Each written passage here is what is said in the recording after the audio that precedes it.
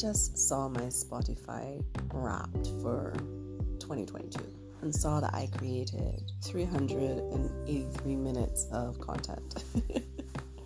Wow. So that's like, 17 more minutes in order to get to 400. A couple more episodes, or maybe an episode and a half.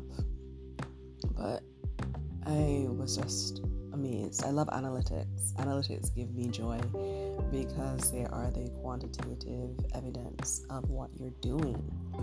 And our topic today is that you teach other people how to treat you.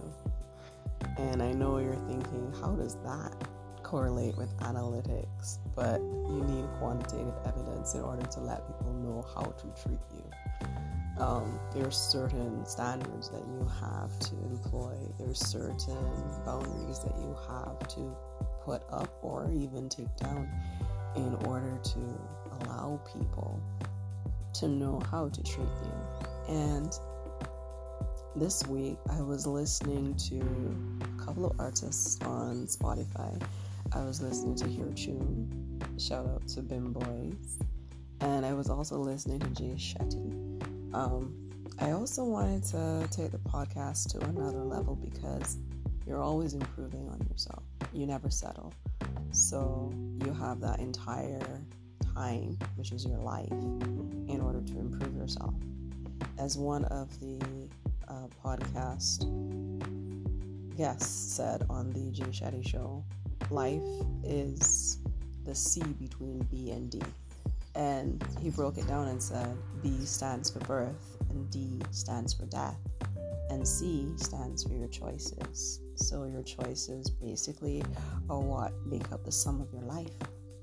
And it was really interesting to see that and how that correlated with the whole, wrapped up thing for Spotify, because it's showing you all the choices that you made from the beginning to the end of 2022. And as we look forward to 2023, can't believe it, 2023. We really have to look at the sum of our life's choices and decide whether we want to stagnate or whether we want to regress or whether we want to progress. I mean, either choice is okay, like it's entirely up to you and where you are in your life cycle. But for me, I'm not a fan of stagnation. I always push forward, and there have been some years where I have regressed. I'm not gonna lie to you. There's some years where I have taken a step back and reflected, and there's nothing wrong with regression in that respect. But it's always been like a propeller in order to push me forward. So I'd always use the analogy of shooting a bow and arrow. I used to do that a couple of years back. I decided to get into archery, and I really loved the feel of it. I love the feel of my body as I prepare myself to, stretch the bow, and I'm holding the arrow in place, and I'm looking, both of my eyes open, and I breathe and I center myself, and then I release. And I think that's a beautiful analogy. I keep saying that word again, but that's a beautiful story or a beautiful perspective in life. When you have that bow and you have that arrow, you keep pulling back, you pull back, because basically you're launching yourself into something that you're focused on. And from there, I wanted to look at how people treat you. Quite recently, I felt angry and slighted by a friend of mine. And he, had told me something, and I don't know why it angered me. I think it angered me because I thought further than he did. I saw things and I took things to another degree, and he wasn't there yet. And I find that's something that a lot of us do. I'm not going to say women, I'm not going to say men, I'm just saying a lot of people who are like me do that. Because that transcends gender. It's actually personality, where we're not communicating clearly what we really want, and then our expectations are far, far, far, and people don't meet those expectations, and we get angry and we cry and we get emotional. And all of that could be resolved if we just stopped and focused on expressing our intent clearly.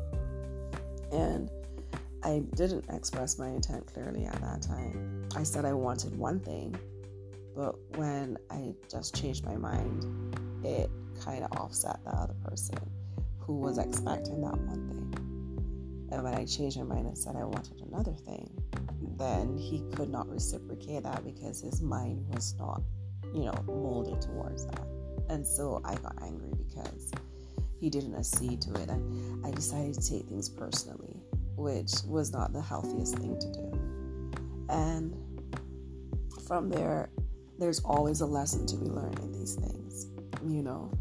He and I, we had a conversation, and we, figured it out, and we said, like, in the future, what's gonna happen is that if I change my mind, I'm gonna be okay with it. Like, I'm gonna understand if the person can and cannot meet my expectations.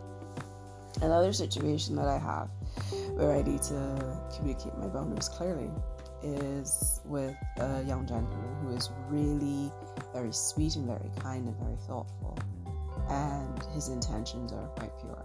However, because of past traumas, I am not processing them as best as I can, and it's quite frustrating because I'm still in my healing process. And don't let anybody tell you how and when and what your healing process is, because everybody is unique. So what may take a long time for some people to do may take a short time for other people to do, or in between that time. So in terms of healing, for me, this process has been quite lengthy. It's still a work in progress, and I have to be patient and understanding and caring with myself as I go through it. Sometimes in the healing process, you feel like, wow, I have really made it. Like, I have, gotten past this. And you feel a sense of accomplishment. And then sometimes in the same healing process, you feel a sense of disappointment because another challenge comes up and it tests your healing, and you don't, make it. You're not successful. You fail in actuality. And because of that, you feel like, oh my goodness, did I not work through this already and enough? But what that's really trying to do is trying to help you progress along with your healing. So yeah, it's a near subject to my heart in terms of the healing process. And what had happened is that this gentleman, he's very lovely, he's very nice, he's very pure in his intentions, as I said before. And, we were spending time together, and he's trying to make a move to go forward, but my personality, my past traumas, all of that is just becoming the boundary that I'm saying, no, we don't go there, because I'm physically and mentally not comfortable. And that's going to bring me back to something I said originally about boundaries, and sometimes you have to build them up and sometimes you have to take them down, but you have to know when and where.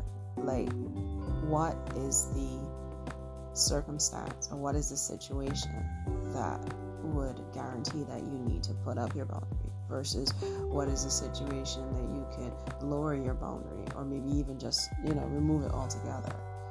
And you think about that, you ruminate on it, and you say, okay, this is where I have to go in terms of living a healthy way of life. Because at the end of the day, it's all about your choices, and your choices affect your well-being. And your well-being goes beyond your physical and your spiritual and your emotional and your mental health. Your well-being encompasses all of those facets and a little more that we didn't even mention. And so at the end of the day, your end game, I always be using some chess references every now and then, but your end game should be that you want to be the best version of yourself, and the only one that you're competing against is yourself. You're not looking at anybody else's success or anybody else's life and comparing yours with them, because that's a no-no. That's something that you need to say, okay, that's great, they've done that and I'm happy for them, instead of going, oh my goodness, why is that not happening for me? Like the old adage says, misery loves company. So of course, when you're gonna be that way, you're gonna get more people coming into you and justifying your fears and justifying your doubts and your despair. But when you turn around and you start to think in the opposite way, you realize that the crowd of people that would have accompanied your misery, they dissipate because they don't want to be around that. They don't want to be around that energy that says, oh, that's good for her, or that's good for him. I'm happy for them. They don't want that. They always gravitate towards what people call the gossip and the drama and all of those things. And I'm really thinking in a ways that when we think about the choices that we make in our lives and how those choices teach others to treat us, then in eventuality, we try to evaluate how we're going forward. And going forward is a process that people just think goes like in a straight line, but it really doesn't.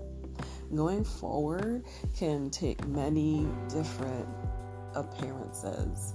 They can come around like you can do a zigzag forward, or you can go forward and back and forward and back and forward and back. But the intent is always to push forward and go through. And when I think about the importance of setting your boundaries, the importance of making healthy choices all around, the importance of teaching people how to treat you, it really empowers me. So remember, clear communication is key. If you don't have clear communication, well, you're in a situation where you're gonna have those blurred lines of connection. You don't really want that. You want to be able to, let people know that this is okay with me, but at the same time, this is not okay with me. And as you go through, you'll be okay. No one would be taking that much advantage of you in all of the things that you do. People will be more cognizant of where you're coming from and more understanding. And yeah, so I think that's it for me. And I'll hear you on the next podcast where I'll try to wrap up, what's been done in the week, and looking forward to the rest of the week ahead. Take care and be safe.